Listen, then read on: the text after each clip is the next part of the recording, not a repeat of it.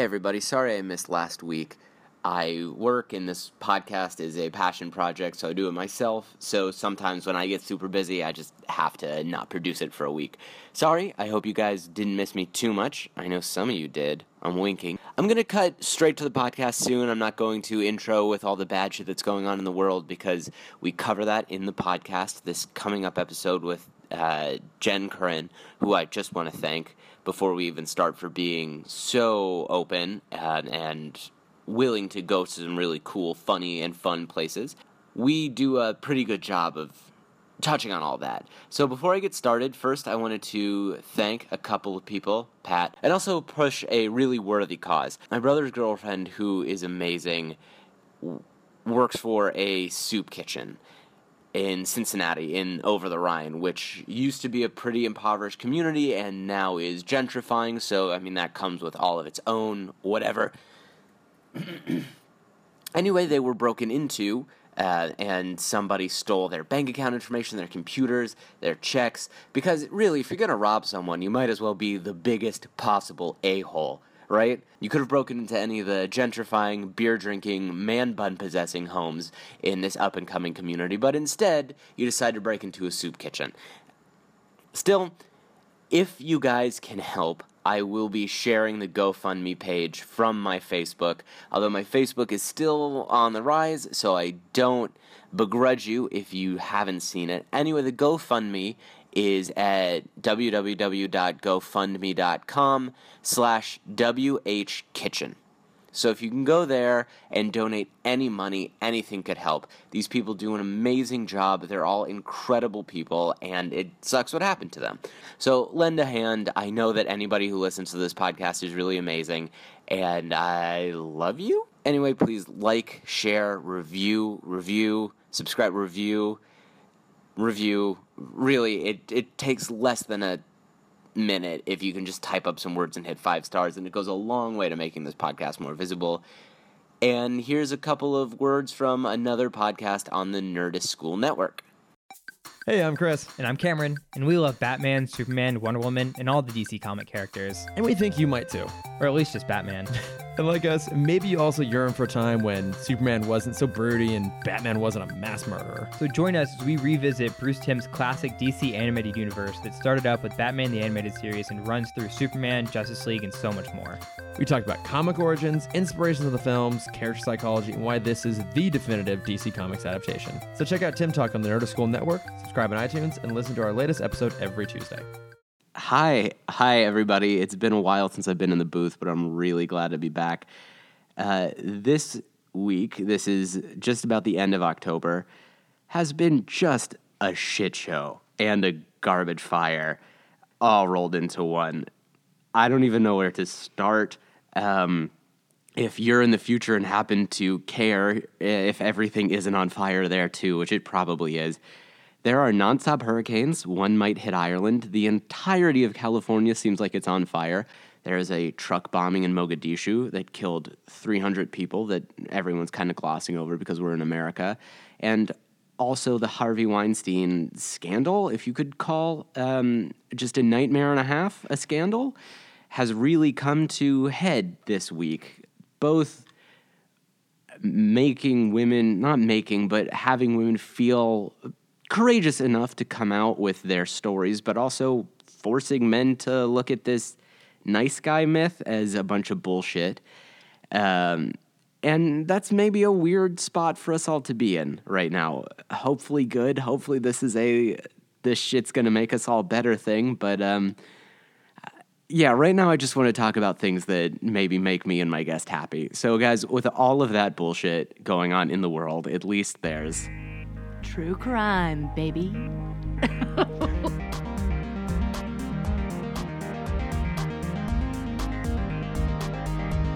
It was great until the baby. No, we're keeping it. Guys, I'm with Jen Curran. Jen, why don't you introduce yourself? Yeah, I'm Jen. I guess I'm a sketch comedian. I act a little. I direct some teams and teach and coach comedy, sketch comedy, improv. I run the Nerdist School with Ptolemy Slocum. That kind of thing. She's big shit in the improv community, in the sketch community. She doesn't want to say it, but Jen is a part of Harvard sailing team, which if you were a little nerdy improv kid like I was in 2008, is very big news. That's true. Yeah, they were the Monty Python of the YouTube era. Oh, sweet. We should get T-shirts. You should It's get perfect. T-shirts to say Yeah. exactly that. Yes, Harvard Sailing Team is a sketch comedy group. A lot of fun. Okay, I feel like most people listening to this podcast know what true crime is because true crime really blew up with podcasts. But Yes. do you want to give, I don't know, maybe my grandma who's not aware what true crime is, do you want to give her like an intro? Yeah, so I think of true crime as basically any documentary or book or podcast or TV show where they're exploring a true thing that happened, a crime, a murder usually, but sometimes people live. Sometimes I'm only laughing because what a cruel thing to say. Sometimes people live though. It would be a murder, but sometimes it's other stuff, right? Sexual harassment, rape, all kinds of things that you can imagine fall into the true crime category.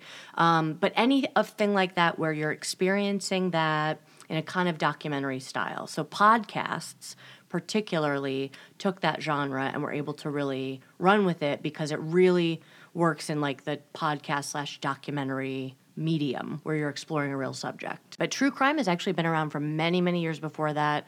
I got into it as a probably teenager or kid, like watching Dateline and stuff like that on TV, which is the same concept. I mean, Dateline used to be kind of more of a 2020 type show where they would do news, not just true crime, but it really, I think in the 90s, took a turn to being a lot of episodes were just about murders or kidnappings or, people, true crime stories, basically a mini documentary about, one night. It doesn't scare you to listen to this stuff? No, and that's so strange, right? Because I really don't like scary movies. I won't go with you to one. Like I'm not into it, right? Right. No, I've been asking you to go to scary movies like for a long Yeah, time. I won't go with you, Alex. Yeah, I No. won't. Okay. I'm not coming I brought you on over. this podcast to ask if you'd go see a scary movie because I'm too scared and I want you to go along. I will not go through. So you don't like to be scared. You don't like I scary don't like movies. horror movies. But you like this.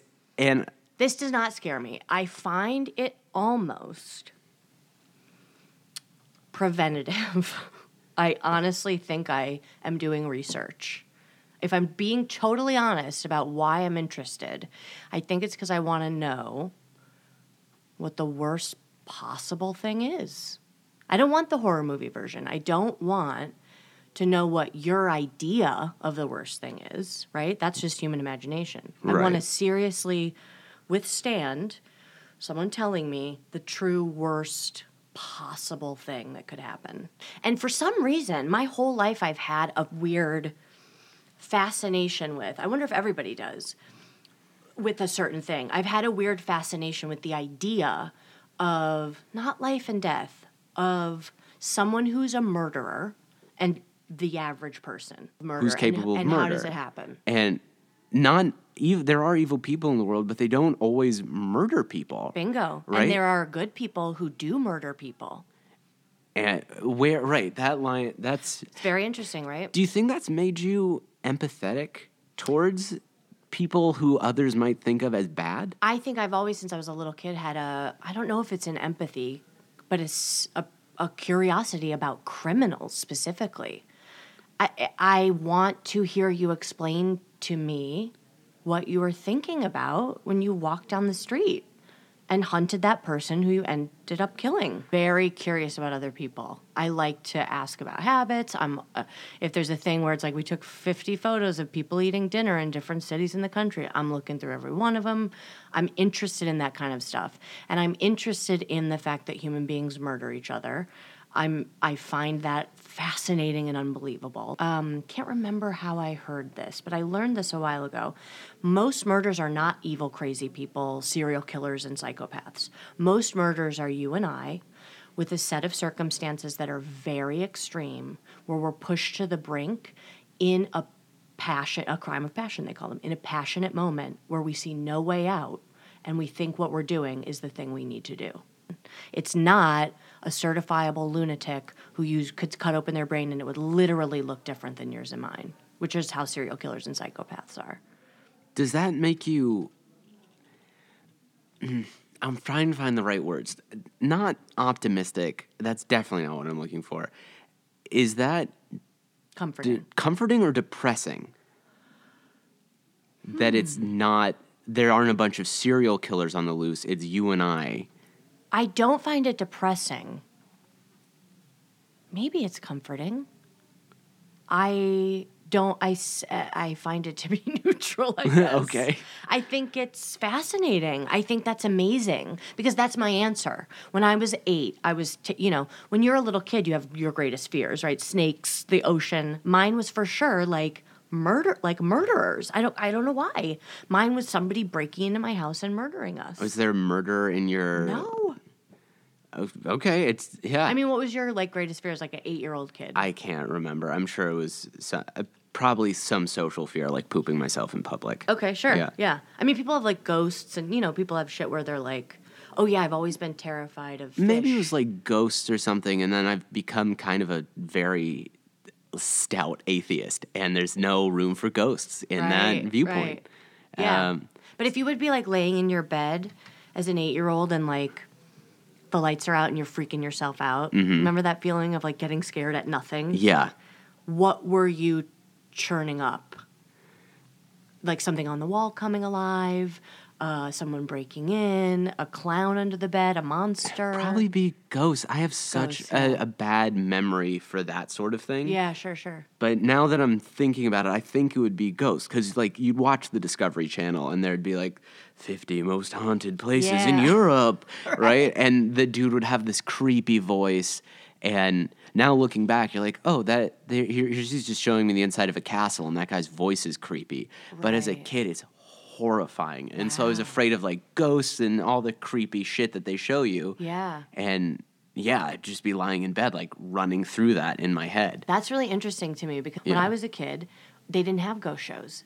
These Dateline shows were the main thing. Oh. And I was a TV hog. So I wonder if you're laying in bed thinking about the thing that you watched on watched on TV. Yeah. Because the first thing I ever saw on TV, not saw on TV, but the horror thing was a Jason movie as a 5-year-old. Oh, fuck. Yeah, and it fucked me up for sure. At a friend's house, and I was ruined by it. Yeah, that would tear you apart. Yeah. You want to know the thing that tore me apart when I was a Yes, kid? what? I was at my grandparents' house, and I was playing, downstairs or something, and I walked by, they had a big screen TV downstairs, and my grandpa was watching Indiana Jones and the Ark of the Covenant, the first one, and it was the Ark of the Covenant scene where the face melts off. I walked in right for that scene, and I was like, Grandpa, what the fuck? And he was like, go away, this is an adult movie.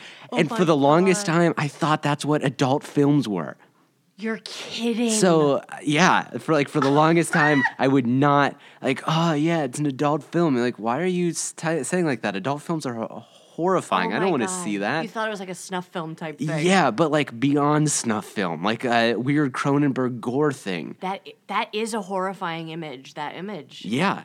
And then I found out what they actually were, and I was like, 180. Now I'm What are on they board for actually? this thing. What Yeah. is it actually? Adult films. It's Oh, yeah. adult films. Jen, wait, I'm sorry. I thought you meant the face. Jen, have you melting face. never I heard never- of pornography? No. Oh, God. I mean, I've heard of it, but I'm not allowed to watch it. Moving on.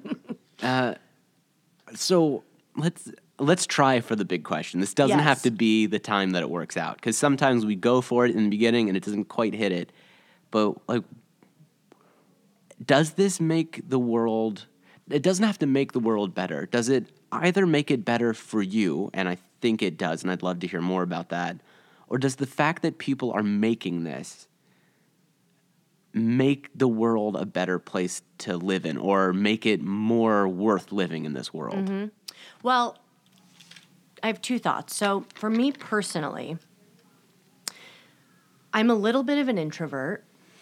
And I also think especially with the podcast at this point, because the way you hear it in your ear is so intimate, Yeah. It's even more intimate than watching the TV. You want to be real intimate with our listeners right now? Get even closer. Hi. Hi. Did you kill someone? If you did, tweet at Jen. She'll give you her Twitter at the end of this. I think that I'm using it a little bit to practice my work the muscle of my judge of character. Sometimes you'll find out at the end of the episode or the end of the podcast that this person you've been listening to and has been talking the whole show is the killer, and you've just been duped. So a lot of it is, they'll play 911 calls. A lot of it is me trying to hear the answer, to figure out, can I tell that you're the killer, or did I think you didn't do it? Did you trick me or not? So a little bit of self-preservation in that too. So for me, there's an introverted feeling when I put on the podcast or turn on the show, and it'll start with like setting up when and where, and it gives you like it's like reading a newspaper article. It gives you a real sense of who, what, when, where, and then I can tell you what happened. And I really enjoy almost playing detective along with them, trying to figure out how soon I can figure out what's going on. So that's another aspect of it that's really good for me personally. And it also strokes that like introverted feeling of podcast, taking a walk, or being alone in my house watching the show. Yeah. But in the world, in a big picture sense, do you know, have you heard of My Favorite Murder, which is one of the big murder podcasts? Through like you and Lindsay, Yeah. who also did the show. Look at the Plants episode. It's the first one.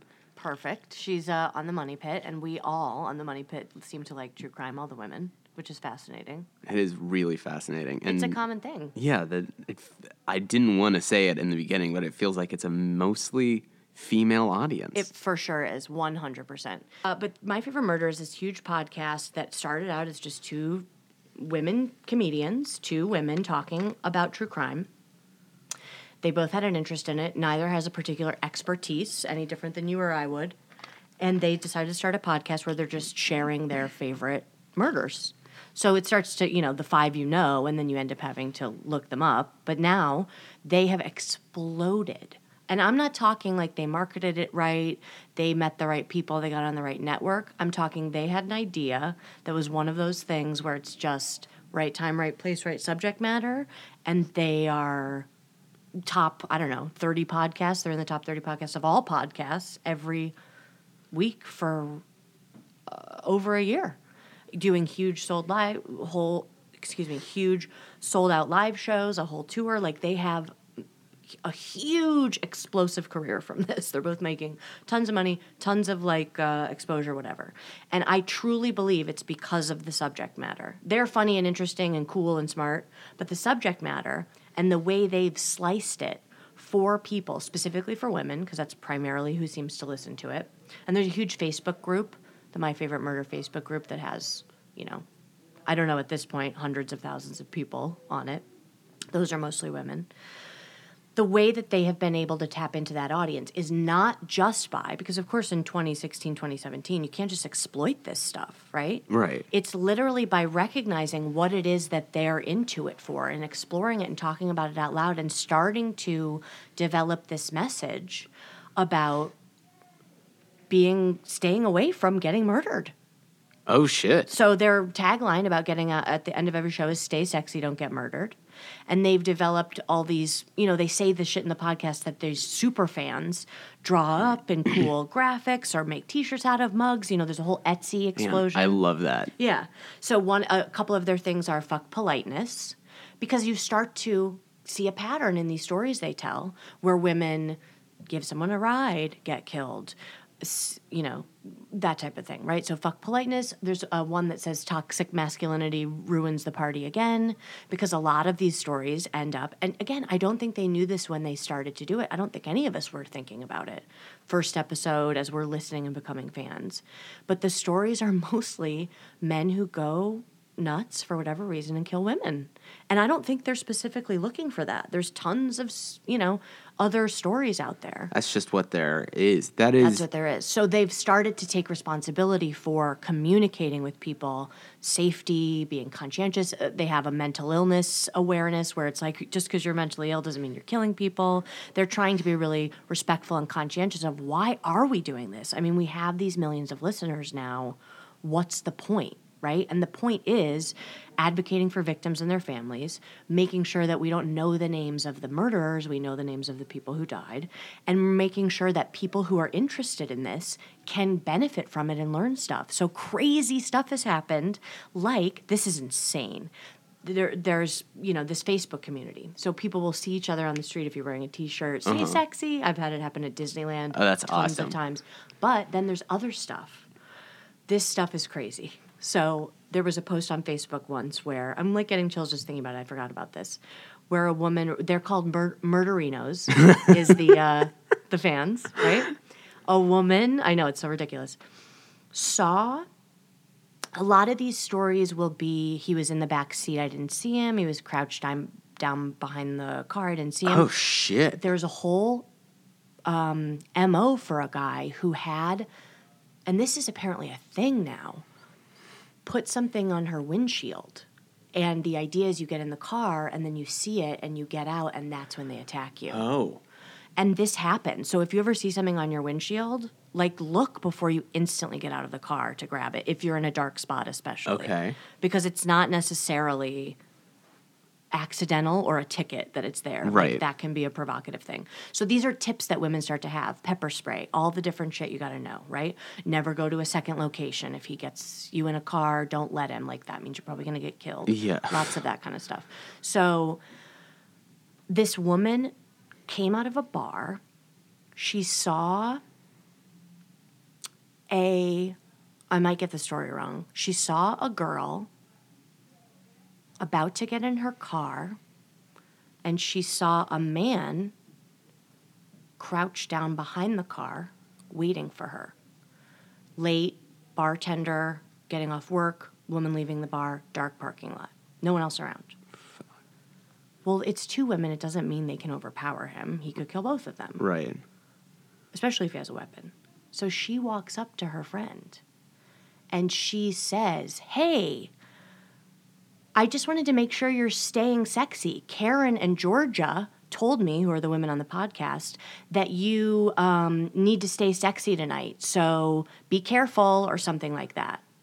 And kind of being like, and I think she took her back into the bar. They called the police. They found the guy, et cetera, et cetera. Or he overheard them, stood up, walked away, had a knife. I can't remember which it was. But literally in public, these two fucking strangers, and the girl knew what she meant, is my point, because she had listened to the show too.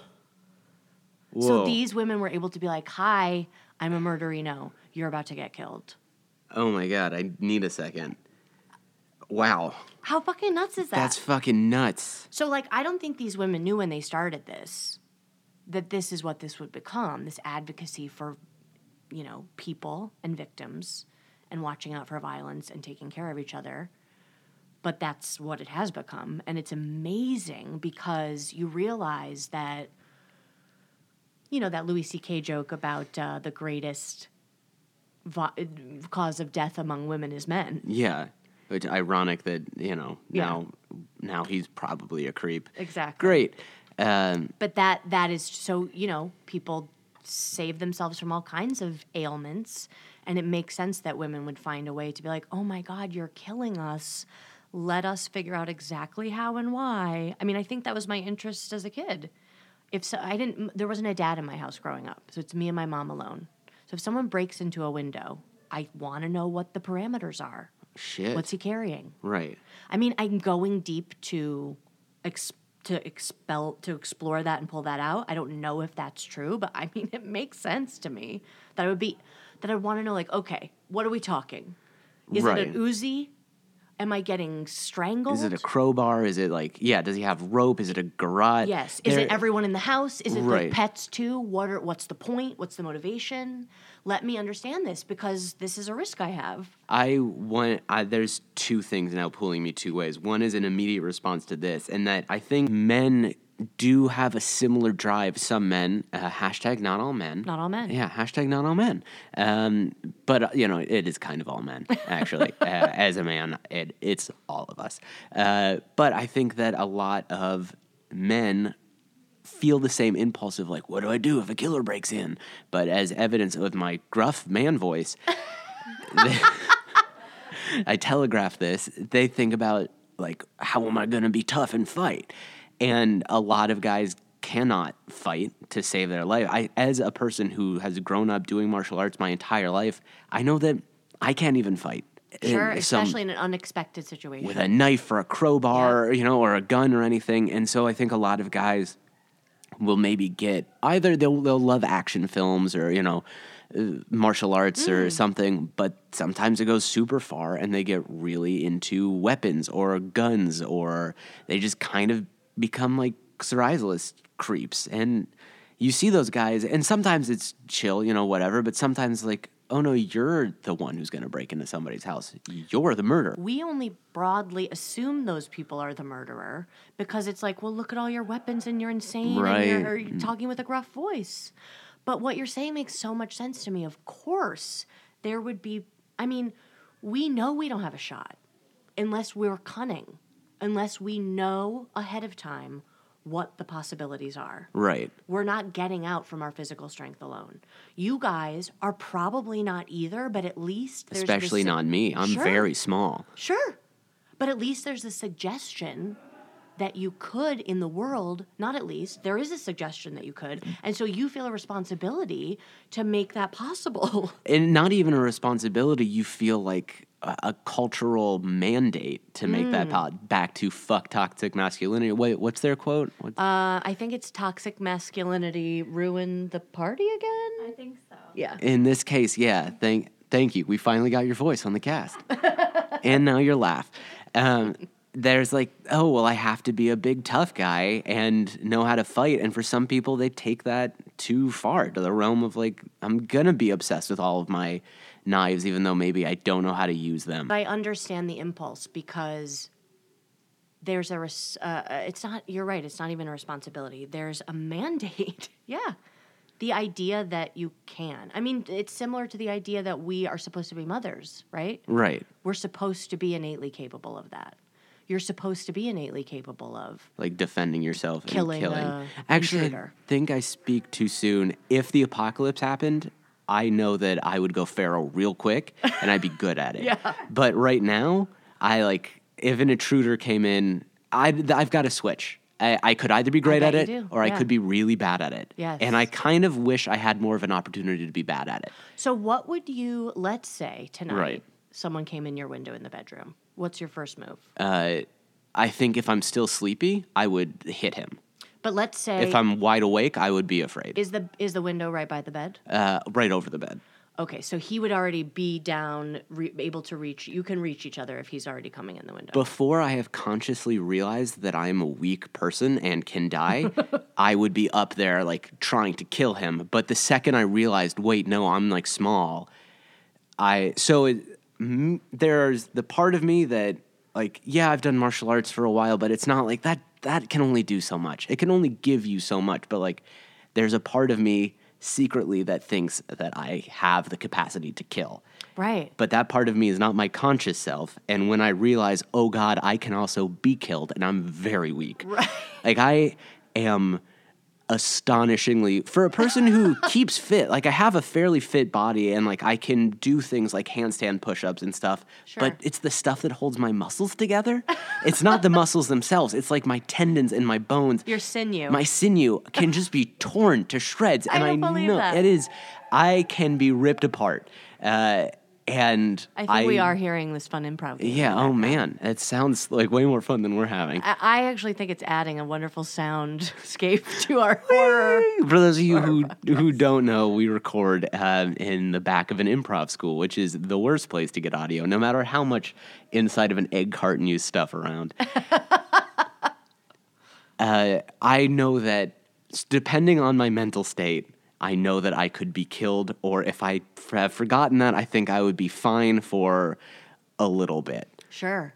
I don't think if I'm in your situation and he comes in the window, my first instinct is to go up and try and kill him. My reptile brain is run. Fight or flight, right? Right. I'm flighting because I know there's no world. And then what? But I totally, completely understand and would probably hope the person in my house who's not me would have the same impulse to go toward it and at least slow it down. Yeah, I guess it depends on how fast. If I got there fast, I think I could. Also, if he's got a knife, though, no, I'm gonna get stabbed. Are you going to run? If you see him with a knife, are you grabbing Michelle and running? It depends how fast it goes. Like, if I see him with a knife, but I'm already there, I'm dead, right? But if I see him with... a knife doesn't work that fast. He might get a few good swings. I mean, if we're, like, as close as you and I are, I mean, I'm assuming he's stabbing me, not slashing me. If he's stabbing me, I think about this stuff all the time, too. But these guys right? aren't experts. They don't know how to fucking stab That's somebody. true. If he's slashing at me, I think I can get my arms up in the way and run, but I pass out. If I see not blood I'm fine with, it's incision into skin, makes me pass out. I bet not in this situation. That's true. Adrenaline would keep me going. Yes. Adrenaline or Michelle would keep me going. Michelle would keep me going. Yes. If he was threatening Michelle or my cats, I think I could put my life on the line and even die, because this doesn't feel like a mandate. I think I have it, and many people do. I don't think it's gendered. Yes. The will to protect someone, but if I don't have to protect somebody, oh God, I am a coward. Me too, man. And I don't want to get stabbed. Yes. I don't want to get stabbed either. Yeah. Okay, I want to segue into the thing that you got me really excited about before I started talking about, like, men's obsession with like self-defense. Yes. And that is that I fucking love that the internet has created this. And this is, I think, a thing that's genuinely good about true crime podcasts, especially what you're talking about, is like, this is now a community of how we can learn and be safe and better ourselves in our own way. Not in like, because the way that people are always talking about, oh, how you protect yourself is like, one, what did you do? It's your fault. Right. You should learn martial arts, which we just talked about. Is everybody should learn martial arts. I think that's super important, but it's only going to help you so much. Right, right. Right? And like, instead, what are other ways that you can, like, we can teach each other to not get fucking stabbed? And that reminds me a lot of what's going on right now with like all this Harvey Weinstein shit. Is like, let's talk about what's actually going on. Yeah. Let's be open about the fact that men in power, and oftentimes just men in general, are sexually harassing us, raping us, like doing awful things, and we need to communicate about that and take our power back. I was just telling my husband last night, because the Harvey Weinstein thing, I think for a lot of women has made us all start to list the stuff for ourselves, right? Oh, well, if I haven't experienced a full-on rape, which many of us have, what are my terrible stories? Let me be honest with myself. And it's awful to unpack them. They're more than you want to think about. But I kept describing to him this moment where I had a guy flash me once on a date in a really inappropriate, weird time, not even sitting next to me, standing after a shower, just flashed me, right? Now, you don't necessarily think that's going to violence. It was a first date, but you don't think that's going to violence. But I was so terrified and shocked and scandalized by it. You know what I mean? Right. That I remember, and he was older than I was, and I was young. I was probably 19. And I was at his apartment. So I already was feeling uncertain. Oof. When you're a young lady, your wires are up. When you're a woman at any time, your wires are up and out, right? But especially 19, whatever. Flashes me, and in retrospect, I don't think anything bad what am I saying? Of course something bad could have happened. In the moment, I didn't actually think he's going to hurt me now. But it was a sign that I don't have control over the situation, and I don't know what to expect. And I instantly felt like I got smacked across the face like you're a little kid, getting your nose rubbed in shit. You feel shocked and scared. And I left in what I can only describe as a flurry, not looking back, literally feeling like I could be being pursued down his hallway right now. And I don't know if I even was being pursued down his hallway, but you get this sense, this sixth sense that you can't stop, and it leads you to tears. It leads you to flight and tears. And I ran down the stairs, ran out of his house, ran home across New York City, sobbing. Fuck. And, this is just I wasn't being triggered from some other event. It was just a normal night in my life. And I would see him later. He owned a creperie near my house. I would see him on the street. He had a kid. He had these 2 dogs, these beautiful dogs. And I would see him in the park and stuff, and he would be like, Jen. I think he probably wanted to mitigate it or make an excuse or smooth it over, have another date, try and have Maybe it he fine. didn't realize it was so terrible. Absolutely. I do think that he didn't understand why I got so freaked out, and I don't think that was my reaction was met his intentions for him. I think he was really surprised that I had that reaction, right? I never would cross the street. I ignored him if I heard him yelling my name in the city. I saw him, Jen, like walking down the street. I would pretend like I didn't know him. Not because I was mad, but because it was like, dude, like you're an X. Like there's a red X on you. I can't risk it. You put me in a situation that made me feel like things could go here and there, and I can imagine myself in your bedroom not being able to get out. Oof. And I can't have that be a possibility. And so I know that feeling, and I will listen to it. And it's like, we are looking out for that at every possible moment. And just because you have only flashed me, I have the same feeling that I feel if you pulled a knife. Not because I see your dick as a knife, but because this means that you're not thinking of whether or not I'm scared. And by the way, all men should be thinking when they're with women in a sexual environment that we are first scared. And that might be a horribly controversial thing to say, but we're scared until we know that you're not going to hurt us. Controversial, yeah, but like should have been taught way sooner, I think. I'm saying that as a man who, like... We're excited and we right. like you and we're crushing on you, but we're also scared. We don't know what the fuck to expect. It's a thing that if I have any younger male listeners listening, that's a thing that I wish I would have heard earlier in my life, because you think you're the one who's scared, you know? Right. Like, oh, no, but I'm not cool. But, like, Totally. You're also the part of the human species that's way more likely to kill or rape somebody. Yeah, like rejection hurts, but getting murdered is a lot worse. So, like, I totally get that. And I've thought a lot about how it must be to be a guy and have to be putting yourself out there, especially when you're a young guy, and trying to figure out how to navigate those feelings of interest and desire, but potential rejection, your ego. I don't get why it turns violent, but I can sympathize with all the feelings that go on for someone. Like, lead up to the violence. I think probably that's a thing that you can chalk up to toxic masculinity, like, pretty safely. Yeah, right. Most men are not going to go violent when they're scared and they feel rejected and their ego's bruised. Most men are not going to get violent with you, but a lot of men will, physically or verbally, or right. You could die. So that's why the Harvey Weinstein thing is so terrifying. Because if we have sex with you when we don't want to, we're literally in a physical situation where you can kill us. So we're not going to put ourselves in that situation. Also, we don't have to have sex with anyone we don't want to. But let's say we wanted to just get it over with. Well, you could kill me. I don't know that you won't. You demanded I fuck you. Yeah. So it's just like, to me, and I think for a lot of women, a nasty comment, a whistle on the street, is the very beginning of a tiny pink flag that leads to a red flag that leads to don't be alone in a dark alley with that guy. And we don't know. So I take you as someone who I've never felt threatened by ever. Right. So I know you're not a creep, and I could be alone in a dark alley with you. You could change at a moment's notice, and I have to, be prepared for that. Yeah. But I've scanned you, and I get it. But that guy who flashed me, he might just be a flasher. It might never go beyond right. that. He might lay girls all the time by doing that. It might have just been an invitation. But I can't risk it, and so I shut it down, and he'll never be on the list of people I can be alone in a dark alley with. And so you feel maybe more trained because you have these other people's stories that you can listen to. Exactly.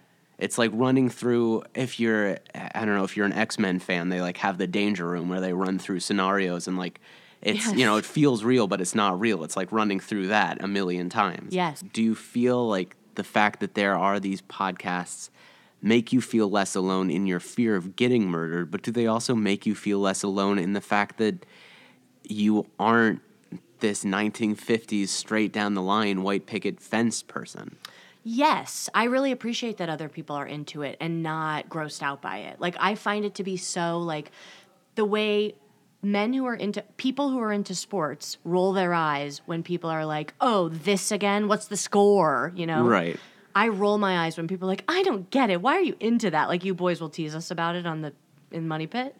It's so trite. It's so pedestrian to me when people are like, it's gross. It's like, No, it's really fun and interesting, and you're weird. It's just so niche. And I also know. I've never had anybody tell me, because I could listen to a podcast, but it's not my shit. I don't get Right. excited to hear like a droll Australian man tell me about a murder, but hearing you tell me about why you like hearing these people tell you about murders is a whole nother story. Like, that's interesting to me, and now I get, oh, well, that's why you care. Yeah, I feel seen by you, Alex. I really do. I feel like you get it. Namaste. I've tried to explain this to you before. I mean, we haven't talked in this depth, Right. but I've tried to explain this to you before, and I think you might understand now. Now I get it way more than I ever would have, because then it was like, why would you? Yeah. This is horrifying. Yeah, and I think it plays into the stuff about women where we're black widows or we're going to kill you in the night, or we're Right. evil, manipulative, and it's like they like all these murder shows, like what the fuck? But we're just trying to stay alive. We're just trying to figure, like, what's on the list? Where are you coming in? The window? Can you come through the toilet? Do you wait in the back seat? Looks like you do. Okay, great. Check that off. That's something that's on my bucket. That's on my checklist. My bucket checklist now. Because if you don't do that checklist, you'll die. Yeah, exactly. Just know your exits. Take your Wow. pepper spray. So it's a safety thing. One other thing I would like to say about it, actually, that I think is a global good. Another thing these podcasts have done, and particularly My Favorite Murder, but all of them will talk about this, is that there is something called, I think it's the McDonald Triad, that basically refers to the 3 things that can happen to you in childhood that can be a heavy predictor for you killing someone later in your life. I can't remember all of them, Okay. but I think they're these 3. Listeners, you can look them up, and if it's not called the McDonald Triad, again, please Trio? McDonald Trio? don't reach out to me on social media and give me that boost. Don't make a big stink about it Yeah. online. Cruelty against animals, right, is obviously one that we all know about. I think one of them is bedwetting into later childhood. But one of those alone is not going to do it. You have to have all 3. And the third one is a head injury. Oh. Which time and time and time and time again, these murderers have the 2, and then they're conked on the fucking head for some reason or Some another. Flintstone shit. Is that not insane? And then they become fucking murderers. Now, again, people do kill who don't have that background. Lots of stuff. But that's something they've been able to isolate. And on My Favorite Murder, a lot of these killers have Traumatic head injuries. Holy hell. So that is interesting to me, too, because I don't necessarily think people are wired to kill each other. I think that there's a set of circumstances that goes on, and then it ends up happening. Wow. Even in serial killers. Something that pushes them over the edge. Well, this McDonald Trio, for instance, like Right. a serial killer, you have these 2 predilections. Maybe you're abused by a parent, or you have a parent who's a murderer themselves, or you've seen kill other people, or abused your mom, or abused you, and then this head injury. So I don't know. I think it's really interesting that, you or I aren't just going to walk out of here and go nuts, but there is a set of circumstances that. So we can have some empathy for people who do this too, because we're not all. It's not a circus freak show, right? Like we're, Right. people murder each other. It's tragic. It's fucking tragic that it happens. It happens every day, all the time. Families are destroyed over it. So I think it's so interesting that there's stuff to be learned, not just about the victims and about potential victims, but also about the people who do this. That they're not just born rotten and there's no way around it, because it's just not true. If I could sum up, I think, what I've seen as the good that you've laid out, it's that going off of my base assumption on life that shit is really a mess. Yes, it is a mess, but here's a way to look at it with kind of a magnifying glass that lets you connect to the whole circumstance of what's awful. So you're connected to the world. You're not... Yeah, you're not in denial about it. You're not in denial about it. You're not running from it. You're trying to protect yourself honestly, not by shutting everything out, but by understanding what could be out there. Right. I mean, it's sort of like your point that some guys like to watch action movies. My husband Kevin loves an action movie. I couldn't see him owning a gun, but he loves action movies. Here's what I'd do if I was John Wick and I had to kill all these Russians. I'd go bang, and then I'd roll, and then I'd do a sidekick, and then bang, bang. Yeah. Right? And it's like, no, you wouldn't. If Yeah. you had to kill Russians, they would jump you and you'd die, but Yeah. it feels good. Yeah, but he's got the tactics. Yeah, right? you've got the tactics. Yeah, it's the same exact thing. I think Right. you're so right. it's a way to take ownership over that, The nightmare security that we live in. Yeah. I think we've reached a beautiful ending point. So I want to hear some last words from you, and then I want plugs and where people can find you on the internet. Well, thank you so much for letting me talk about this, because I obviously care about it. Hell yeah. But it's fun to really think about the way that it's positive, because it is one of those dark hobbies that people don't think people are weirded out by. And it's so fun to think about the good in it. So thank you for having me. I mean, this is my It's your deal, hobby. right? I like hearing what other people like, because I love it. I'm not that interesting myself. It's inspiring, though, that you're so curious. I love that. Thank you. You can find me on Twitter @Jen Curran. That's about it.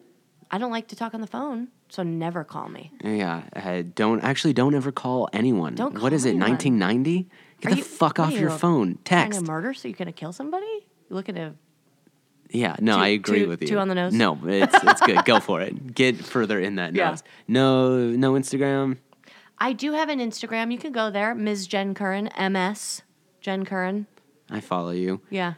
Should people find Harvard Sailing Team? I know you guys just dropped some new shit. Yes, great point. Harvard Sailing Team is my sketch comedy group. We have a YouTube. I think that still exists, YouTube. HST Sketch Comedy on YouTube, but you can also find us at harvardsailingteam.com or HST Sketch Comedy on Twitter.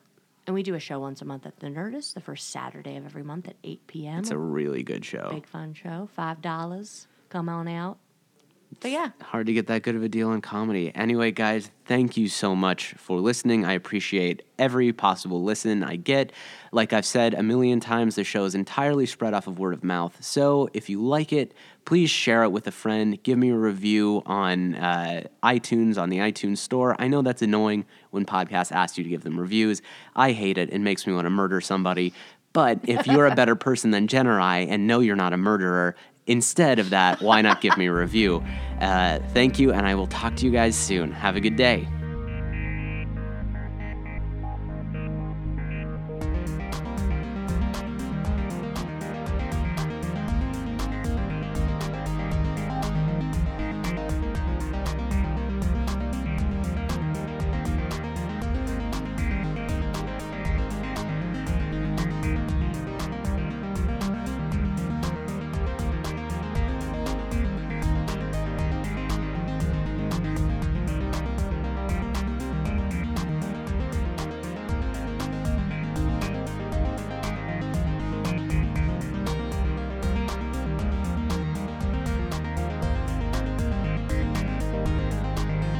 The Nerdist School Network. For class and show information, visit nerdistschool.com.